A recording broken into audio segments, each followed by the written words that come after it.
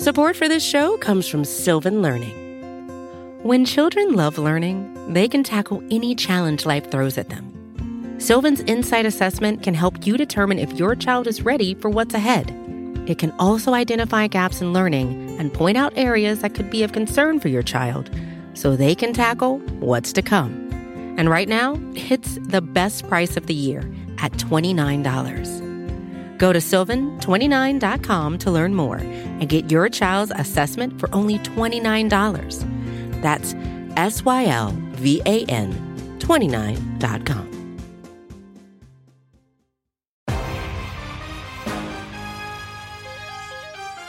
What a time it is right now to be a fan of not only the Philadelphia Eagles, but Philadelphia sports in general. I got the Harden jersey on. Shane, are you a basketball fan, Sixers fan at all? Don't follow I'm not, no, but I did see.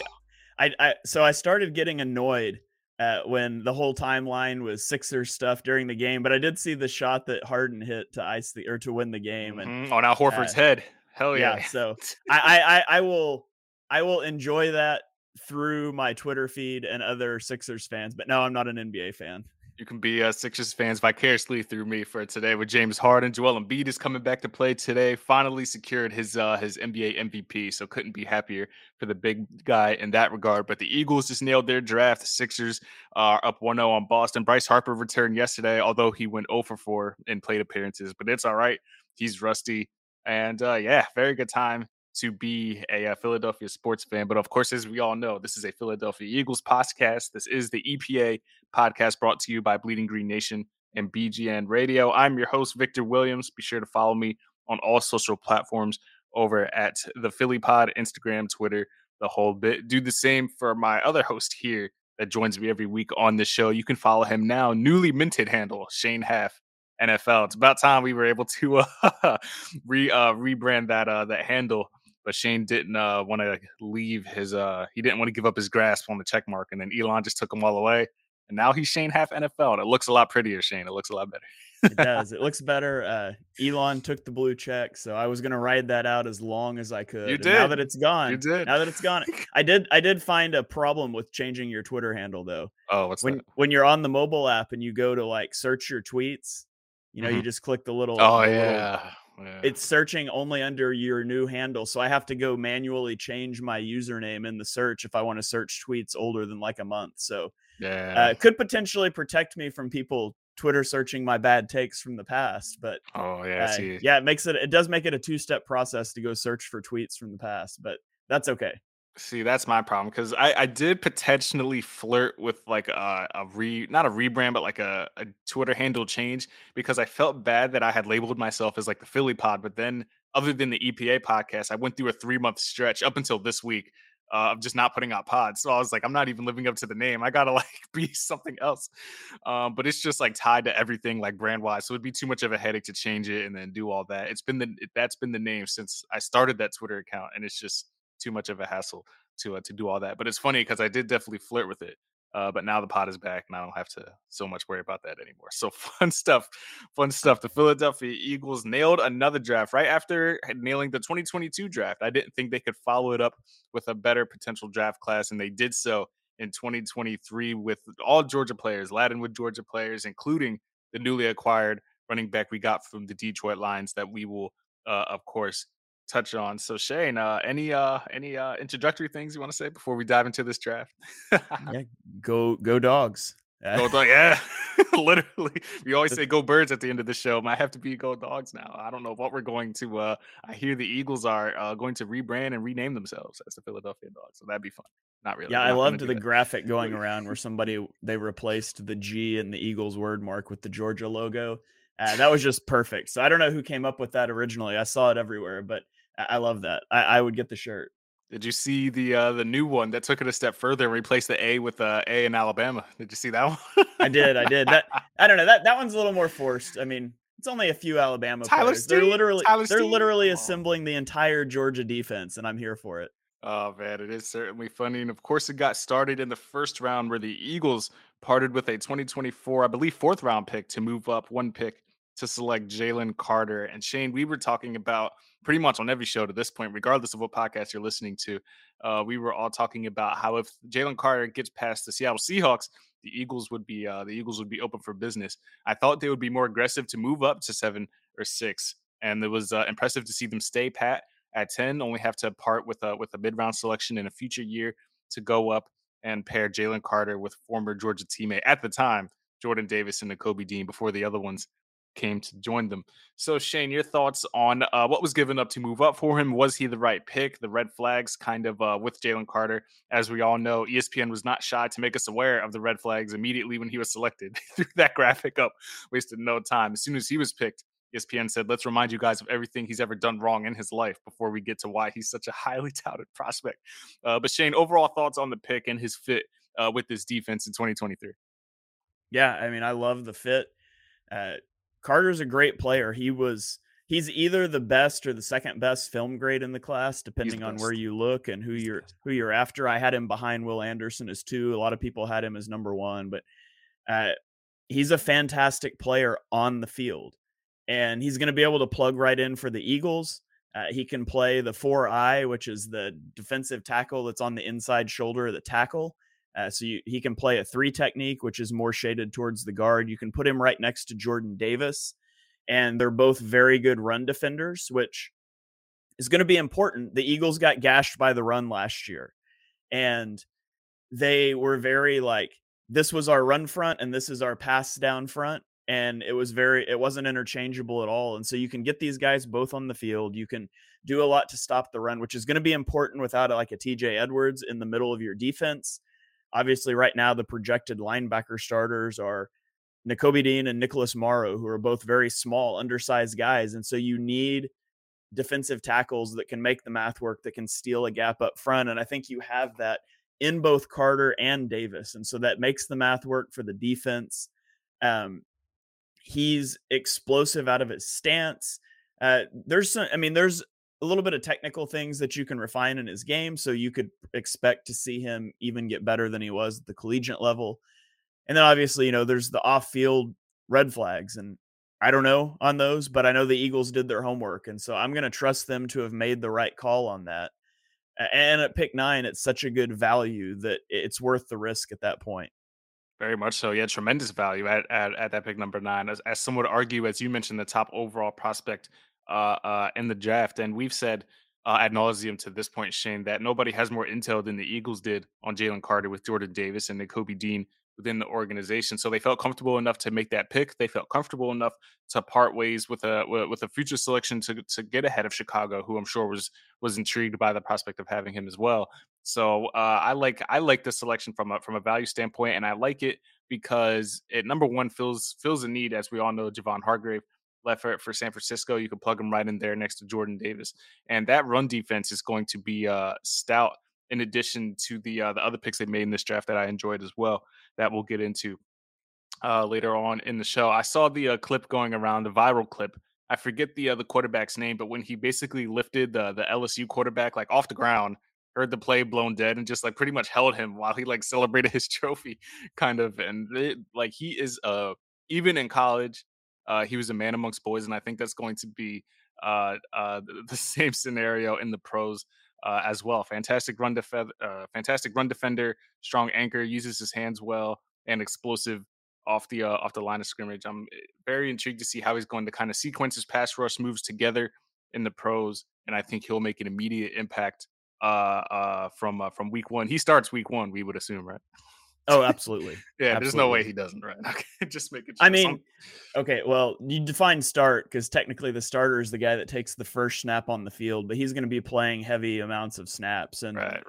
The Eagles the Eagles have a nice pass rush rotation again on the interior. You got Fletcher Cox, who you can put in there. He's not nearly as good against the run as he used to be. I think you can see Jalen Carter as the guy that's on the field a lot, and Jordan Davis and Fletcher Cox, the guys that are used a little more rotationally. And then you've still got Milton Williams. And Milton Williams showed a lot last year as a pass rusher. He played that 4-eye kicking out there. And so you've got some options there. And of course, we'll get into him in a minute, but in the 7th round, they went and they drafted another defensive tackle out of Texas, Moro Ojimo. And he's kind of in that same mold, like that 4-eye sort of defensive tackle. So they're building their defense a certain way, and they've got a lot of I mean, if you just go look at the projected draft charts and you look at the Eagles' second team pass rushers, there's a lot of offensive lines just straight up that second team of pass rushers could give a lot of grief. And so the Eagles are continuing to load up in the trenches, as we always knew they're going to do. And they're investing at the premium positions. And, maybe Carter doesn't hit. Maybe he bombs out. Maybe he's out of the league before his rookie contract's over because of off the field issues. That's certainly a possibility, but it's a risk worth taking at that point. They're certainly worth taking, especially with the Eagles' philosophy, the way they build inside and out. You take a risk there, and if it doesn't work out, it doesn't work out. You're not going to hit on every single pick. But what I'm sure they will hit on is the next pick in Nolan Smith. And I just don't understand how it's not like it's a secret how the Eagles want to build their team through trenches and by scouting pretty much exclusively the Georgia defense. And teams allow this. Like when you're picked 27 and 28 and you see Nolan Smith on the board and the Eagles are coming up, something should register in your head like, man, maybe we should take this guy before the Eagles get their hands on him. But nope, the league is perfectly fine. And I'm perfectly fine with it, obviously, of the Eagles just collecting Georgia Bulldogs on defense and getting this explosive edge rusher in Nolan Smith. And I know the size is a big deal with him, but everything else he brings to the position is awe-inspiring from what I see. I know the comps to Hassan Reddick were made leading up to the draft, and it's hard not to make that comparison because the way he can rush the quarterback and the way he just gets bursts off the line of scrimmage is exciting to watch. And I'm intrigued to see how Sean Desai. If I was Sean Desai, I would be excited because you essentially walked into a championship defense with all these players and all this draft talent, and you have so many pieces to play with. And now you have Reddick and Nolan Smith that at times you could play on the field at the same time, and it's going to be very exciting to see next season and moving forward because Hassan Reddick is only under contract for 2 more seasons to develop Nolan Smith, so that by the time Hassan Reddick leaves, Nolan Smith can step in there and the defense doesn't miss a beat. But with the only selection that the Eagles basically held on to, the only one they didn't trade anyway at number 30, they land Nolan Smith at a pick. Like he was linked to the Eagles numerous mock drafts that I saw at number 10. So for them to get them here at number 30 is fantastic value. Yeah, absolutely. I would have been happy to trade back into the early teens, 13, 14, and take Nolan Smith. I wouldn't have been really upset if they took him at 10. He wouldn't have been the highest on my board at 10, but I liked him. I would have been okay with him at 10. Sure. And so for him to drop to 30, and I mean, some of it, is he's coming off the torn pectoral muscle. He is undersized. So I don't think there were, I haven't heard any smoke about like medical red flags with the pec. So I doubt that played into it very much, but he wasn't going to be on everybody's board because of his size. He's 2nd percentile weight, 15th percentile height, 17th percentile length. So he is tremendously undersized, but he was such a good run defender at that weight. And this isn't, a guy in the ACC that was a good run defender. This is in the SEC. And I don't worry as much about size concerns coming out of the SEC, especially since he was already so good as a run defender. And he's so good as a run defender because of his explosiveness, because of his ridiculous bend. Like he would have trouble shedding blocks if a tackle gets him clean. It's just so hard to do because he can dip the shoulders. He gets around it. There's things all over his film of him essentially juking a tackle that's attacking him downfield and getting into the backfield, of him stepping down and, just knocking a pulling guard backwards to condense space and power runs. And he's so ridiculously good as a run defender. And so that negates a lot of that worry for me. Now he needs a lot of development as a pass rusher. He's never been a high sack player. He only had 3 sacks in 8 games this year. But if I'm looking at a guy like this and you tell me you can have a finished pass rusher who can't stop the run, or you can have a finished run stopper who needs to learn how to rush the passer, I would much rather him at 238 pounds be able to set a strong edge and think I can teach him how to rush the passer, because the athleticism is there. The technique's just not. And I think you can teach him those counter moves. Like there's certain things you can teach and certain things you can teach. And everywhere Nolan Smith is deficient as a pass rusher, I think it can be taught. And so I'm excited about Nolan Smith. He doesn't have to come in and play 80% of the snaps as a rookie. He's going to play some, but like you said, he's a lot like Hassan Reddick, except he's better as a run stopper versus as a pass rusher. Yeah, he's an exceptional run defender. 4.39 40-yard dash, which is the second highest ever by an edge defender. So athletically, I saw it. Were you the one that put out the chart saying if Nolan Smith was a receiver, he'd be like the best rated receiver? Like, what was that? What were those numbers? Yeah, so the relative athletic score, it basically normalizes all of the testing, height, all your drills, and it compares it across all players at the position. And you can change positions. So like if you comped him as a receiver, he would get a 10.0 relative athletic score, which ties him with Calvin Johnson for the most athletic receiver to ever test. Now, he did not do agility drills, and obviously 240 pounds would be a massive receiver, and his agility drills would not be on par as a receiver. So it wouldn't translate, if he did the agility drills. He's electric. He's not going to be, as agile as these 180-pound receivers. But yeah, it's insane the athleticism that he brings to the table. And, people have talked about how risky this draft is. Like you look at Jalen Carter and the off the field concerns. You look at Nolan Smith and how undersized he is. Keely Ringo, a guy we'll get to in a minute that the Eagles were lauded for taking in day 4. I had a round 1 grade on him. There's a lot of concerns with Keely Ringo, but at the end of the day, first of all, every draft pick is a risk. Even, Will Anderson, he's a risk. Devon Witherspoon, he's a risk. Everyone is inherently a risk, so you have to accept that. And number 2, the Eagles did take a more risky approach to the draft than a lot of teams, but A, they have the luxury of doing that because they don't have massive holes they need to fill. And B, if you take one really risky player, there's a pretty good chance that it's not going to work out for you, right? But as you begin to stack those risks, yes, you're going to get guys that don't work out. But the more of those risks you take, the more likely it is at least one of them is going to hit. And all of these guys, Nolan Smith, Jalen Carter, if they hit, they're going to be a top player at their position in the NFL. And so, yes, are the odds that one of these 3 guys is going to wash out of the league and not be very good? Yeah. But the odds that you're going to get one, top of their position player out of this also increases. And so, if you just take the one dart throw, if you just buy one lottery ticket, you're probably going to lose. Maybe this is a bad analogy because if you buy 3 lottery tickets, you're still probably going to lose. But if you buy 3 lottery tickets in the NFL draft, odds are one of them is going to hit. Yeah, the potential reward certainly outweighs the risk. Like I was gonna say, if you draft 10 risks and 3 of them work out, I'd say that's a good draft. I'd say that's a successful draft. Like by that ratio, I think you need a 30% hit rate to deem them as successful draft picks. And yes, they're risks, and maybe if other teams took them, you would probably give it with a side eye. But it's the fact that the Eagles took them and they have a well-established culture of winning and accountability, and they already had the infrastructure in place of Jordan Davison and Kobe Dean, 2 guys that can kind of like not help the organization because I doubt they need help, but like, give them intel into what kind of Jalen Carter needs and how to utilize Nolan Smith because they watched firsthand how these players succeeded at a high level. And so I think when you have the intel from those guys, like we feel like this defense would put them in the best position to succeed at the pro level. I think that it's a no-brainer for the Eagles. And I think that in some ways it's specific to the Eagles, which is why these picks work out. Now, something I also want to address is that I see a lot of rival fans are talking about, like I see Howie getting all this praise for drafting these Georgia players when they fell to them in their laps. Like, of course, he's going to draft the best player available. Why is he getting all this praise?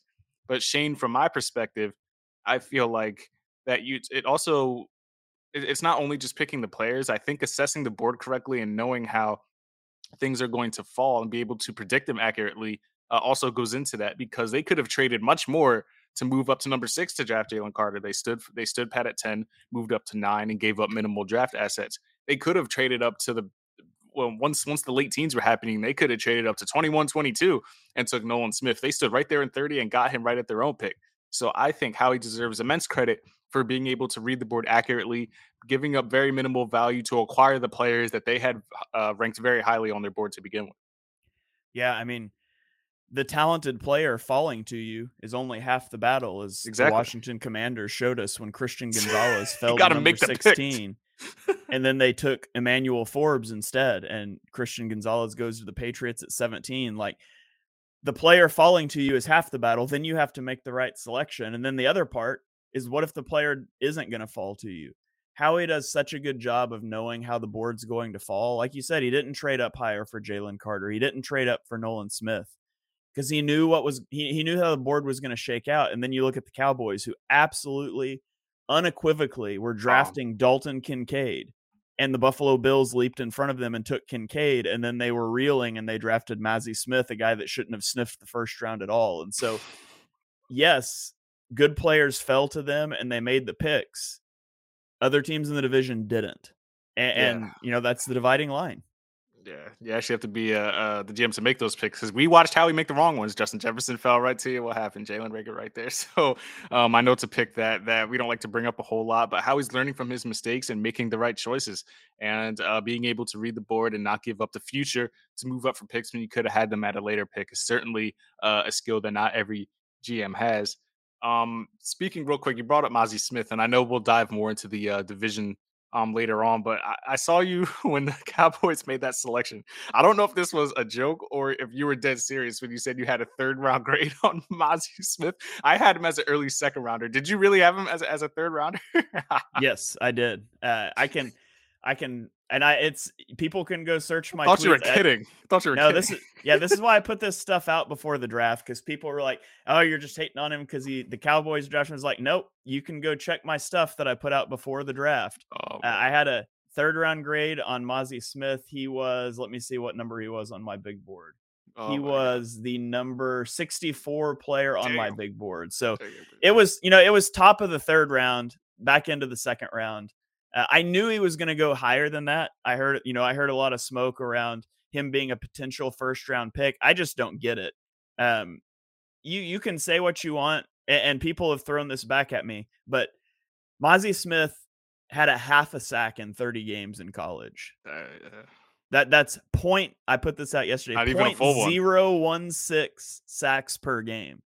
He had 0.2 tackles for loss per game in college. So he was not making tackles behind the line of scrimmage, whether in the run or against the pass. And you can say, and people certainly did, well, the Eagles drafted Jordan Davis last year higher than the Cowboys took Mazi Smith, and he doesn't know how to rush the passer either. And that's true, except Jordan Davis was a 10.0 relative athletic score, and a guy that's that athletic. You're not just taking him because he can stop the run. You're taking him because you think you can develop some pass rushing tools. Mazi Smith doesn't have that athleticism. And so, I thought that was an awful pick for the Cowboys, but they walked into the draft with 2 glaring needs: tight end and interior defensive line. And that's mistake number 1. You don't want to walk into the draft unless you're, holding a top 3 pick and you're going to take a quarterback, with everybody knowing what you need. And the Cowboys did that, and the Bills exploited that and leaped them to take a tight end, and they ended up drafting Luke Schoonmaker in the 2nd round, which I also thought was an awful pick. And they walked out of the 1st and 2nd round with 2 guys that I had round 3 grades on. That's why it's such a luxury for the Eagles to be where they're at, because they don't necessarily have to draft for need. Yes, there's some holes to fill on the roster, but they can draft the best player available and just make them work. That's the beauty of the roster construction that the Eagles have had the last few years. Because to your point, when you walk in with glaring needs and everybody knows it, chances are somebody's going to swing in there, or you're going to have to reach for that, knowing that he won't be there 15 to 20 picks later. So Dallas was the unfortunate culprit in that scenario. Oh, by the way, before we move on, I misspoke. I did not have a round 3 grade on Luke Schoonmaker. I had a day 3 grade on him.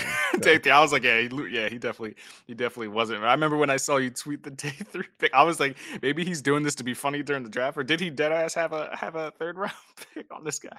But the Dallas fans are going to convince us that Mazi Smith is better than Jalen Carter. Now I see Dallas fans posting Jalen Carter's pro day and all of his issues and saying, "Oh, this has bust written all over it." I call that copium. I call that a coping mechanism is what I call that. But yes, very good picks in the 1st round for the Eagles with Jalen Carter and taking Nolan Smith. Smith is the first edge rusher the Eagles have drafted in the 1st round since Derek Barnett. So let's hope that Nolan Smith kind of lives up to the pedigree a little better. Even though I don't know if excited is the word. I am curious to see how Derek Barnett will be in this defensive end rotation coming up. I don't know if I'm excited because I don't know if he fixed all those unnecessary roughness penalties and all that stuff, but we'll see. Yeah, I was gonna say, will Derek Barnett have more penalties or Then sacks sacks. this season?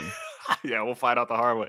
We'll find out the hard way in the upcoming season. But very good. Brandon Graham, Josh Sweat, Nolan Smith, Hassan Reddick. Man, I feel like. Do you feel like this defense has a chance to match the sack record last year? I feel like with this draft, they have a good shot to do it.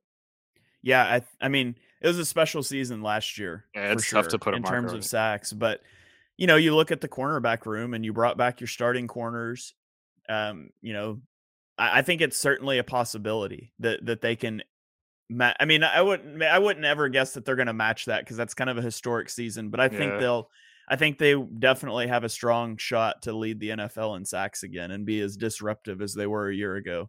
Definitely. I never seen a guy go ahead and fill all the things that they lost in the offseason in the draft, and that was what Howie is doing. So flipping to the offensive side of the ball in the second round, we knew it was going to happen. Shane, you and I said that the second round routine of drafting offensive linemen is probably going to happen, and it sure did this year with them taking offensive lineman Tyler Steen from Alabama, keeping the Alabama thing going. And this guy is a guy that is being projected to potentially play right guard for the Eagles. They have that hole there with Siamalu leaving. You have Cam Jurgens, who fans are expecting to compete for that spot as well. Tyler Steen is a guy, Shane, correct me if I'm wrong, because you probably know more about this than I do, but I don't think he ever played guard in college. Right tackle, left tackle. I don't think I ever saw him at guard. So how do you like this fit? How do you like this pick from a value standpoint for the Eagles? Yeah, so actually funny, he was a 3-star recruit out of high school and committed to Vanderbilt as a defensive tackle. Right. Only played 1 year at Bama, yeah. Yeah, and after his freshman year, he moved to offensive tackle, and then he transferred to Bama for 2022. So he started 12 games at right tackle and 34 games at left tackle. And so he's got a lot of experience as a starting offensive tackle, 46 total games, but it's not like he grew up playing offensive tackle. And so when you watch him, there's some technical refinement needed in his game. And that makes sense because he's only played 4 years on the offensive line and 3 of them were at Vanderbilt, where, not to disparage Vanderbilt's coaching, but it's not on the level, I'm sure, of what a lot of these other guys are getting. So he spends 1 year at Alabama, where obviously Jeff Stoutland has ties. So Jeff Stoutland's going to know everything there is to know about Tyler Steen. It's worth mentioning the Eagles announced him as an offensive guard. Mm-hmm. Height, weight wise, he's fine for a tackle, but his arms are really short. 32 3/4 inch arms is really short for a tackle. That's 9th percentile. A lot of teams have like a 34-inch kind of guide rail. Like we're not playing tackles that are under 34-inch arms. So his relative athletic score was good. He's a really smooth mover. He's got really good lateral quickness. So, at Alabama, where he's playing outside, he could easily set wide against like wide 9 speed rushers. He could get out there. He maximizes his length well, which is important because he doesn't have a lot of it. And he's got good strength at the point of attack. He's a good mover in the run game. He does a good job of like getting to the second level. And he doesn't like bury defenders like you see Jason Kelce do, but he does a good job of getting out there and walling them off. So the highlight reel is not as impressive, but it still gets the job done.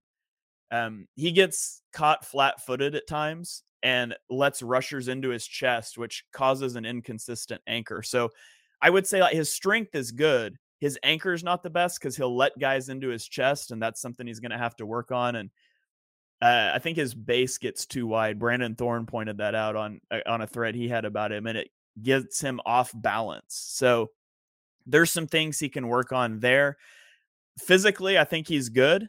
Technically, there's some things to refine. And so I think he goes to a great place with Jeff Stoutland to work on that. I think it'll be a competition between him and Cam Jurgens to be the starting right guard this year. But regardless of who wins that, you anticipate him being the right guard of the future because Cam Jurgens was drafted to be the Jason Kelce replacement. And so long term, I think that's probably his position. And, maybe he shows he can stick on the outside and he becomes your right tackle. But I think he's probably your future right guard. Whether he becomes a starter this year or not remains to be seen. Yeah, I think Steen realized that his future was at guard too because he worked out at guard at the Senior Bowl. So the Eagles obviously noticed that, and that's why sometimes going to the Senior Bowl benefits you because you know some things about some of these players that other teams do. So he worked out at guard at the Senior Bowl. We probably realized this is where teams are going to put me, and the Eagles noticed that and they liked it, and obviously the Alabama connection. You're gonna you're gonna go ahead and entertain that as well. Siamalu leaving, we knew that the Eagles were going to address the offensive line at some point. I was staring at your guy, Osiris Torrance, because I thought there was a shot, a small chance the Eagles were going to have him, but he was taken relatively early, and that ended that dream. But I remembered you had mentioned Torrance as a potential pick at 30 for the Eagles. So when he went into day two, I said, wow, he makes a lot of sense for the Eagles. The pipe dream ended, though, and we didn't get that. But I like the prospect of Tyler Steen, and I'm excited to see that battle in training camp as he battles with Jurgens for that starting right guard spot. So now in the third round, a guy, another position we anticipated them filling. We knew it was likely not going to be Brian Branch, but Sidney Brown, who was my third overall prospect at safety after Antonio Johnson, was the selection for the Eagles at number 66 overall out of Illinois. And man, this guy can hit. His missed tackle, you know why he's the primary comp to CJ? Not because like they kind of play similarly in the box and closer to the line of scrimmage, but they both had high like missed tackle percentages. And that's where I say like, wow, he's just like CJ because he misses a lot of tackles, doesn't wrap up, goes for the big hit. And CJ did that last year as well. But man, this man is athletic. He's a gym rat. I don't know if you've seen his physique, Shane, but this man is shredded to the gills. Like this guy is like not an ounce of fat on this man. He's a thumper. He can match up with tight ends. He enjoys playing tight ends. He can keep up with the shifty guys out of the slot. I really, really like this pick of Sidney Brown. He reminds me a lot of, and this is kind of high praise. I know everybody likes to scream Dawkins, but he's more of like Bob Sanders. And I think they have similar play styles from Bob Sanders back in the day. So I'm going to very much enjoy diving into his film in the coming weeks. He might be the pick I'm most excited about in this draft. And I know that's a lot to say with Carter and Nolan Smith and some of these other guys, but I'm really fascinated by the prospect Yeah, of he Sidney was Brown. the number 45 player on my big board. Oh, good So value. so with the 9, 30, and 66 pick, the Eagles got my second, 16th, and 45th rated players. So I liked the value. He's extremely athletic. He's got a lot of versatility. He played about 400 snaps deep, about 1,000 snaps in the box, and about 350 snaps in the slot over the last 3 years. So you can move him around. He's got good ball skills. His athletic testing showed better like agilities than I think he shows on the field. He's kind of more of like a straight line speed guy on the field. I didn't think that his agility was as great, but hopefully that's something that they can work on. You know, the biggest thing with him is his size. He's only 5'10". Now he's heavy at 211. That's why he got into the box so much. But he's going to have a hard time covering like bigger tight ends that can just sort of body him up. But you know, what you're getting in the third round, I think he's a really good player. And, you know, I think he's probably going to be your starter over Edmonds at the start of the season. They've got similar roles, but when you go spend a pick at the top of the third round, 66 on this guy, I've got to assume that you think he's going to play right now. And maybe they both get on the field, although they're both kind of the same type of player. I don't know, but you know, his absolute floor, in my opinion, in the league is a really good special teamer where he's got a lot of experience who plays in sub packages in coverage. And the Eagles special teams has been horrendous. He's going to help them out there as well. I really like the Sidney Brown pick.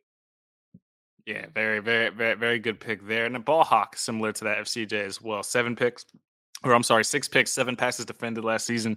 So he has a knack to get to the ball. And that's interesting because I look at the 3 now. I think it's a fairly decent safety room now with Sidney Brown, Reed Blankenship, and Terrell Edmonds. Who starts amongst those? I guess we assume Reed is slotted for one of those spots, given what he did at the end of the year, and Edmonds with the veteran presence, and Sidney Brown with the athletic traits. We'll see who wins that for the other spot. He played 5 years at Illinois, which means he had a ton of experience. That's why I think Reed had an easier time transitioning because he played 5 years at Middle Tennessee. So it's not like he was hurting for experience. He had a lot of it, which is why he kind of looked natural out there at times. But I love everything about the Sidney Brown pick. Very good pick there for the Eagles at safety. I loved Antonio Johnson, but Sidney Brown is a good consolation prize in my eyes. That's going to be exciting to watch in the summer as well. And then in the fourth round, or actually before that, before we get to that pick, I guess we can talk about the trade because we knew Howie at some point was going to make a splash. He always does. He always has to make the draft about himself in a good way, and he certainly made one once the Lions drafted Jahmyr Gibbs at number 12, which was like the first kind of shock of the draft. Like, wow, what are the Lions doing? You have David Montgomery, you have DeAndre Swift. You go ahead and draft Jahmyr Gibbs, whose skill set overlaps a lot with Swift. You take him. I guess they already knew like we're not gonna. He only has 1 year left on his deal. He's kind of unreliable with his injury woes. He's not available. We're just gonna try and get something for him now. And the Eagles capitalized on that. Gave up a 2025 mid round pick and a 7th round pick swap to bring DeAndre Swift back home. St. Joe's Prep, Philadelphia native, and brought him here. And he's explosive when available. Very explosive back. I like the potential of what him, Penny, and Gainwell could be. And why not try it? You had to add some more skill to the running back room, and I enjoyed very much the acquisition of yet another bulldog in DeAndre Swift. Shane. Yeah, people that were tired of watching Miles Sanders miss holes created by the offensive line, you're going to see a lot of that with DeAndre Swift as well. Big on dancing around. Yeah. There are 42 running backs with 300 carries in the last 3 seasons. Among those, DeAndre Swift ranks 11th in yards per carry, but only 36th in success rate. So he's boomer bust, similar to how Miles Sanders was in terms of his carries. But what he has over Sanders is he's good in pass protection relative to Miles Sanders. He's not great in pass protection, but I would say he's like average to above average. And he's a receiving threat. You can throw the ball to him out of the backfield, which I'm not sure is something the Eagles want to do a lot.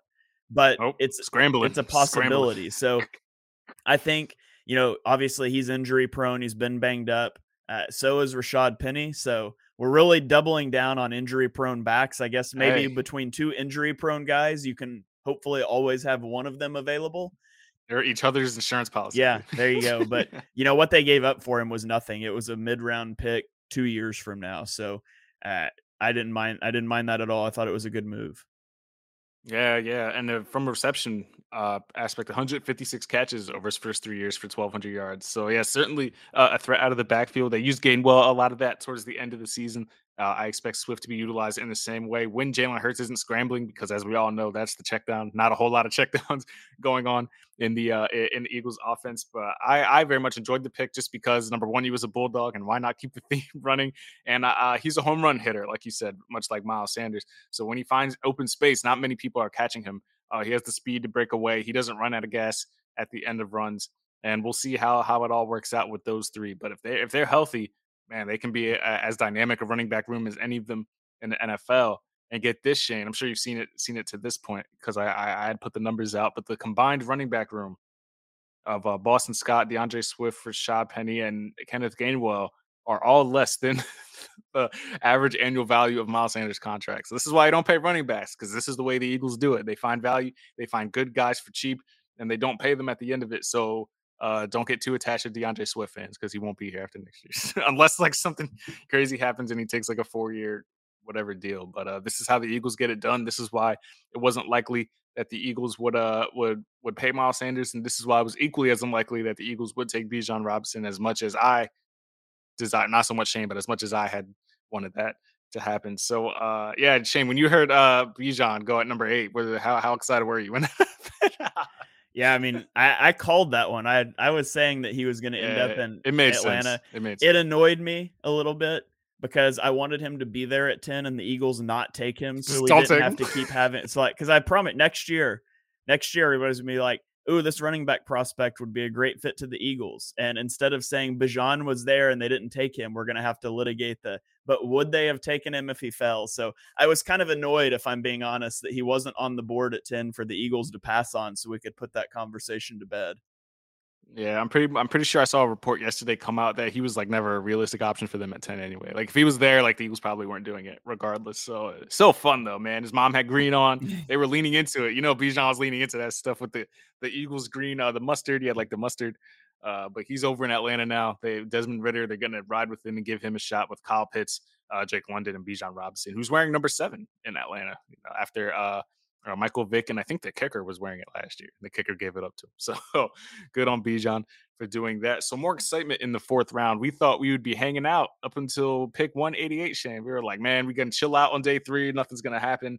I thought they would acquire more picks, but not that soon, trading all the way up to the top of the 4th round at number 105 overall and snagging Georgia cornerback Kelee Ringo. And I thought when Jalen Carter and Nolan Smith were selected, I was like, they're not going to roll with Ringo. Like they're not that into the bit that they're going to roll with Ringo. And surely enough, they did, because they probably realized he's definitely not going to be here in the 6th round. We need to get younger in the cornerback room. We have Slay, we have Bradbury, we have McPherson, we have Greedy Williams, who we brought in here. But why not bring a guy with 4.36 speed who may have stiff hips, but maybe we could potentially move to safety if it doesn't work out at cornerback. I'm seeing a lot of people speculating on that, but give the guy a shot at corner first. Let's see what he has. He has the speed. He certainly has the physical traits from a bodily frame standpoint. And I was super hyped when they made this pick for Kelee Ringo. So Shane, we've had a lot of discussions on, does he make sense for the Eagles? At 30, I saw some speculation that he could potentially be a pick there. But he fell much further due to his tape and due to potential injury woes there. But overall, from a value standpoint, once again, the Eagles knocked it out of the park in the 4th round with Kelee Ringo. Yeah, absolutely. I mean, it started to come out afterwards. There were potential character and medical red flags. Howie said they did not have red flags. Poor work ethic. Yeah, I've seen that out there. Yeah, Howie said they did not have red flags on Ringo, which, I mean, it's not like you're going to disparage a player that you just drafted, but there's concerns with Ringo. He's very stiff-hipped, and that's a big deal. He's very stiff. Struggles to play with all college long. Yeah, he struggles to play with his back to the ball to get his head around. Loses a lot of his speed through transitions, which is why I speculated that he might have been a good safety convert along, in the draft process. But at the end of the day, he's landing in a good situation. Obviously, the Eagles lost their defensive backs coach, but they've got a loaded defensive back room. He does not have to step in and play right away. I'm not even sure that he would be the first. I'm pretty confident he would not be the first guy up if there was an injury. I think that you probably have Greedy Williams up next. You might even have Zach McPherson up next. So he's buried on a depth chart for now, but he can learn behind two, really good pros and Darius Slay and James Bradbury. And I think it was a great fit. It's a great pick. I love the potential of Ringo. And, what's the worst case scenario? He bombs out and you spend a 4th round pick on a guy I had a 1st round grade on. So I loved that selection from the Eagles.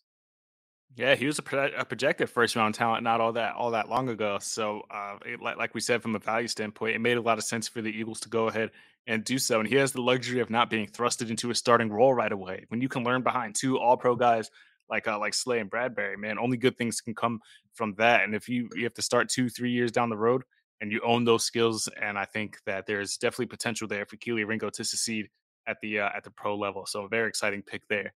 The pick that was not as exciting came in the 6th round at number 188 overall, because lo and behold, Howie had to find a way to keep the quarterback factory open. We thought it was closed. We thought it was over. We thought it was Hurts, Mariota, Ian Book. We're good to go. Nope.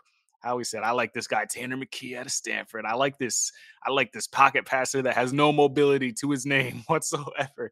I like this big-bodied. He is kind of eerily similar to Nick Foles a little bit. I see a lot of I said this on my pod earlier in the week, but there's some Eli Manning to him.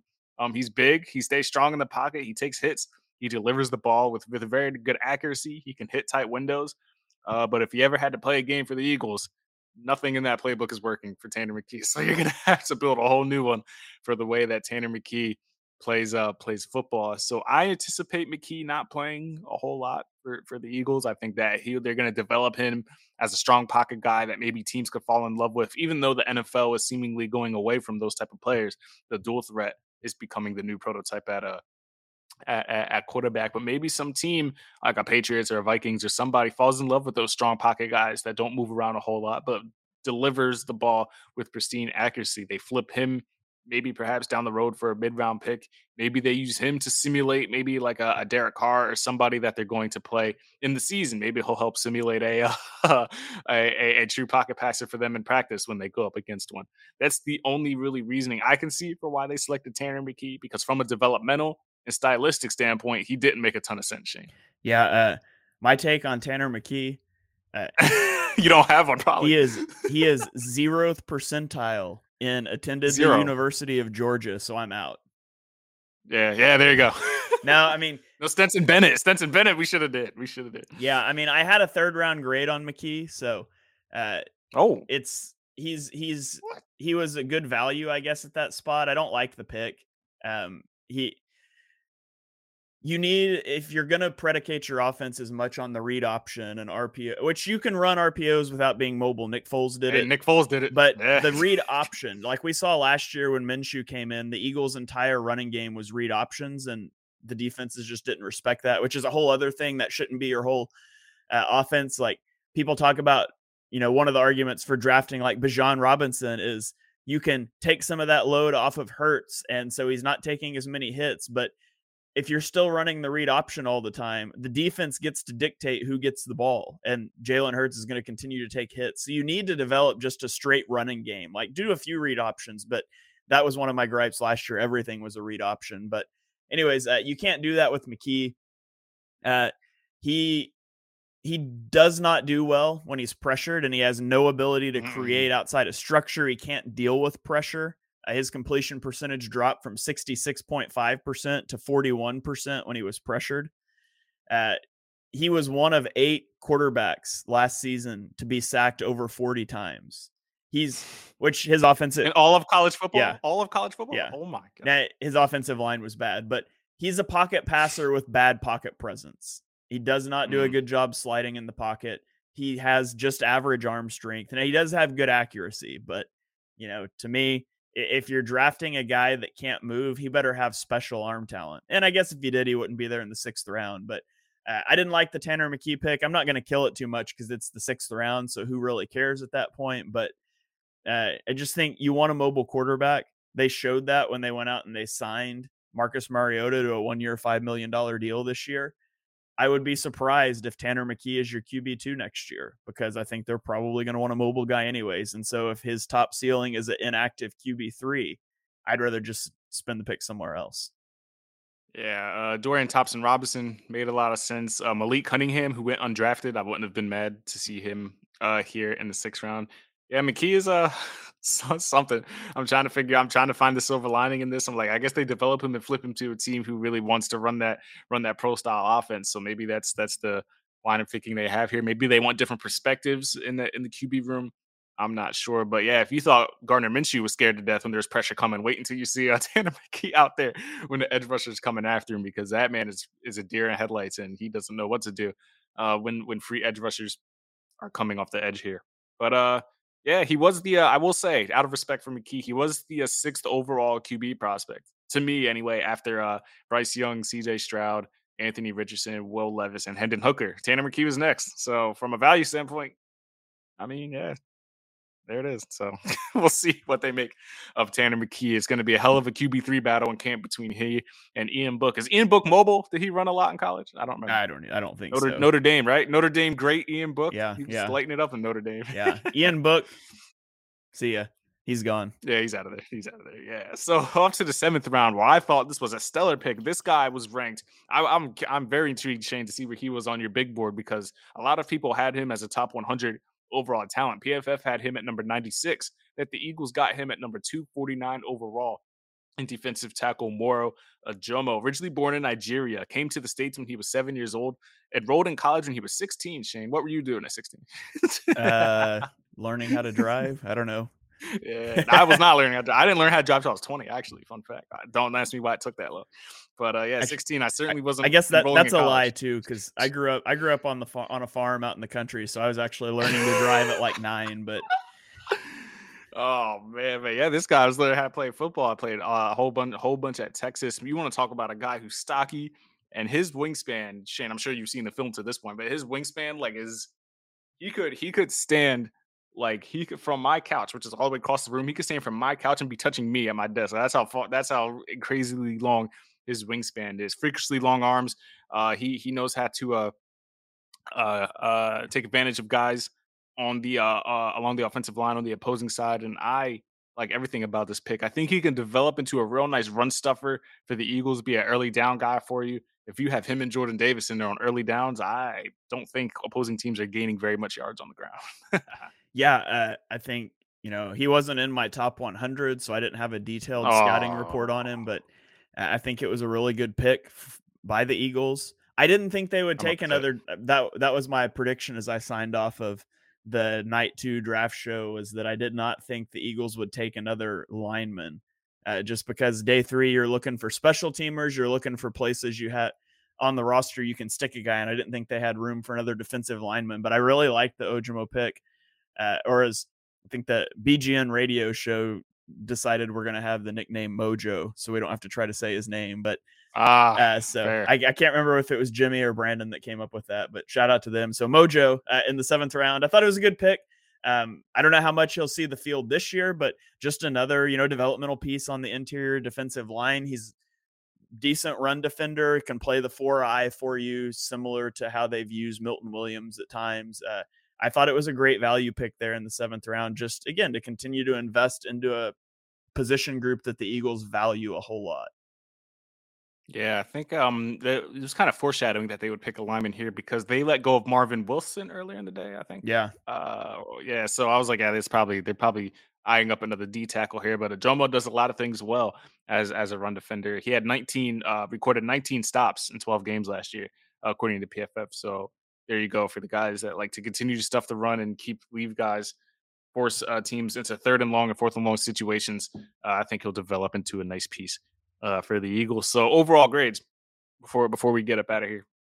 Shane was telling me before the show that people are too lenient in their draft grades, so I'm very excited to hear his overall grades. But other than Tanner McKee, he's the one I saw on this draft, and it would have been an A+ draft for me. You call me a homer, you call me whatever, but that's what I would have given it because of the McKee pick alone. This overall draft class is an A- for me for 2023 for Philadelphia. All right. I was telling Victor off air that it annoys me when places he hates you draft analysts. He hates all of you. Yeah, I hate it when people put out the draft grades and everyone's like an A or a B. Like, that's not how grades work. So, like, to me, C should be your starting point, and that's where most of your team should fall, kind of in that range. And A's and D's and F's, those should be, you give the Eagles a B, didn't you? Those should be reserved for teams that exceptionally overperformed like the Eagles, or underperformed like the 49ers or Lions. Shots fired there. But no, I gave the Eagles an A+. I think they had one of the best drafts out there. I thought you were about to say B+. I would have logged off this. No. A+. I thought they had a fantastic draft, and I'm not even going to dock them for the Tanner McKee pick. That I was so happy with the rest of it, I don't even care. It messes with my OCD, the Tanner McKee. Like, if you could have just picked like a receiver, like, because honestly, like we've talked about it between us two, Shane. Like, after AJ Brown and Devontae Smith, I don't know if one of them gets hurt, you push Quez to the outside. It's like Tyree Cleveland the answer. Like, I don't know what you're doing on the outside. I actually have a very actually no, I don't. I'm not even gonna say that. I was gonna say I have a potential player the Eagles should target in free agency, but he's a slot guy anyway, so you'd still be pushing people to the outside at that point. So I would have loved to see a receiver there. I was pulling for Kayshon Boutte until I found out his Shane. I don't know if you're aware of the off the field story with him, but some people on Twitter were let's just look it up in the meantime. Okay. Some people were very nice, were nice enough to make me aware of Kayshon Boutte's off the field situation. So I was like, oh, maybe he's not the right pick there. I would have liked to see Parker Washington out of Penn State. I would love to see him at that pick, but what are you gonna do? What are you gonna do? Tanner McKee it is. He probably won't be here. He'll probably be another Clayton Thorson, be on the roster, practice squad a couple years, done for. And that is that. But yeah, A- for me just because of Tanner McKee. But overall, phenomenal draft for the Eagles. Didn't think they could do better than they did last season. They came into it this year. At one point, like, they walked into the draft with 6 picks. And at one point, they had 5 players, a trade with DeAndre Swift, and still had 4 picks remaining. So how he seemingly wheeled and dealed and the whole bit. They have a ton of comp picks coming next year. And the Eagles are not only set up for a Super Bowl title run this year, they should be the favorites in the NFC after this draft, but they're set up for 3 to 4 years down the road. And you can't ask for a better outcome than that as far as the current landscape and your future plans as far as a franchise perspective goes. Yeah. I mean, if I'm giving, my draft regret for the Eagles is that instead of they walk out without a pass catcher, which I think would have been nice to add, whether it be wide receiver or tight end. And I'm not going to nitpick, but I would have rather seen them, instead of drafting Tanner McKee, guys that were available, A.T. Perry, wide receiver out of Wake Forest. Yeah, I saw a lot of fans upset they didn't get him. Trey Palmer, wide receiver out of Nebraska. Even like Andre Yosevas, wide receiver out of Princeton, or Zach Kuntz, tight end out of Old Dominion, who has the 10.0 relative athletic score. He went later in the 7th round. So I would have rather seen them take a pass catcher there than McKee. But again, I'm not going to nitpick a draft that I felt was so good. Yeah, that's literally just nitpicking. But they did get a couple undrafted guys. I haven't written those up yet. I was waiting for like the official deals, but I guess they're just like not coming. So I'll write about the 9 undrafted guys and the 9 players they did invite to rookie minicamp. So I'll get those up. But they did get a couple of guys. And Shane, this can be the last guy we talk about. Last year, before we were even doing the show, on my podcast, I'd mentioned a cornerback who I thought would have been a potential first round target for the Eagles, and the Eagles got him as an undrafted guy, and Eli Ricks. So you want to talk about a cornerback room who we were screaming to have? We need some young talent in here. You got Josh Jobe, who they got last year. You have Eli Ricks now. You have Keely Ringo. You have Zach McPherson, who we're waiting to see something out of. There's a lot of, you got Greedy Williams, who maybe can turn this 1-year deal into something. We'll see what he's made of. But I was very excited to see Eli Ricks. I think he has I don't even say the potential because he went undrafted for a reason, but the tools are certainly there for a guy like Eli Ricks. I don't know if you scouted him at all, thought he was going drafted at any point. I don't know if he's probably not in your top 100. But are you excited that the Eagles were able to nab a guy like Eli Ricks on the undrafted market? Yeah, he was actually my number 77 player on my big board. So okay. I had a third round grade on Ricks. Obviously, he entered the season and was really highly thought of. I think it was Mel Kiper famously had him in the top 10 of his way too early mock draft for this year. Now he didn't become he transferred to Alabama and he didn't become a starter until week 8, which was, that's weird. He's not very athletic, ran a 4.6 40. So there's reasons he fell, but he was a Saban defensive back for a year. He's got a high IQ. He's really well coached. So you take a flyer on that guy, and those guys, same thing with Josh Jobe. You see them, they could step in a pinch because they've been so well coached at Alabama. So I'll never fault getting a Nick Saban defensive back, especially as a UDFA. So yeah, I liked the Eli Ricks signing. I was pretty excited about it. Now, will it mean anything? Probably not. Yeah. How many snaps did Josh Jobe play last year when we were all so excited about him? But not a lot. Yeah, so it's probably not the biggest move, but he probably ends up on the practice squad, whatever. But I'm still excited to see a name that has some potential. And so I was excited by that one. And I'm just confirming here. Josh Jobe did not play a snap. No, that's not true. He played 12 snaps on defense last year for the Eagles. So all right. 220 special team snaps. So maybe you can get on the field as a special teamer here. Yeah. It was a guy, especially a guy I paid attention to in college, and to see him come away. He didn't allow a single touchdown last year, so he's good at something. He's good at coverage in some type of way. So very excited to see him. So that is our overall recap of the draft. Very good for the Eagles. Very intrigued to see how the talent all works out. But on paper, man, I don't know who's contending with this team again in the NFC. Shane and I will come up on here next week and take a look around the NFC, probably laugh at a couple teams because some of them didn't do so hot. We'll talk about who's the primary threat to the Eagles NFC, and we'll take a look around the division as well. Appreciate you guys for listening to this edition of the EPA podcast right here on Bleeding Green Nation. Shane, where can the people find you? What you got coming up? Are you taking a break from YouTube for a week to recharge, or is more All 22 coming out on the picks that we know will be here, for the next foreseeable future? Yeah, no All 22 yet. I am going to do, I'm recording an NFC draft grades podcast for Chalk Talk tomorrow night. And then I'll do an AFC draft grades podcast the next week. And then I'm going to take a break for a week or two, and then I'll get back into it. So with all your typical off-season creative content, but you can follow me on Twitter at ShaneHalfNFL. You can also follow the podcast at Chalk Talk NFL. You can check me out on YouTube at ShaneHalfNFL as well. Yes, sir. Be sure to go do that. Put in a lot of work in the off season, and now it's time to focus on these players, move ahead, and your traditional off-season stuff as OTAs are right around the corner. Be sure to follow me, Victor Williams, on all social media platforms over at The Philly Pod. You can find my podcast, The Philly Pod, over on Apple Podcasts, Spotify, Stitcher, iHeartRadio, anywhere else you get your shows. Be sure to subscribe. We have a couple new episodes this week. I have one coming tomorrow as well, so be sure to subscribe and stay on tab for all of those. Appreciate you guys for doing that. We'll catch you guys next week as we take a look around the NFC. Until then, guys, peace out from the EPA podcast. Go Dogs. Dogs.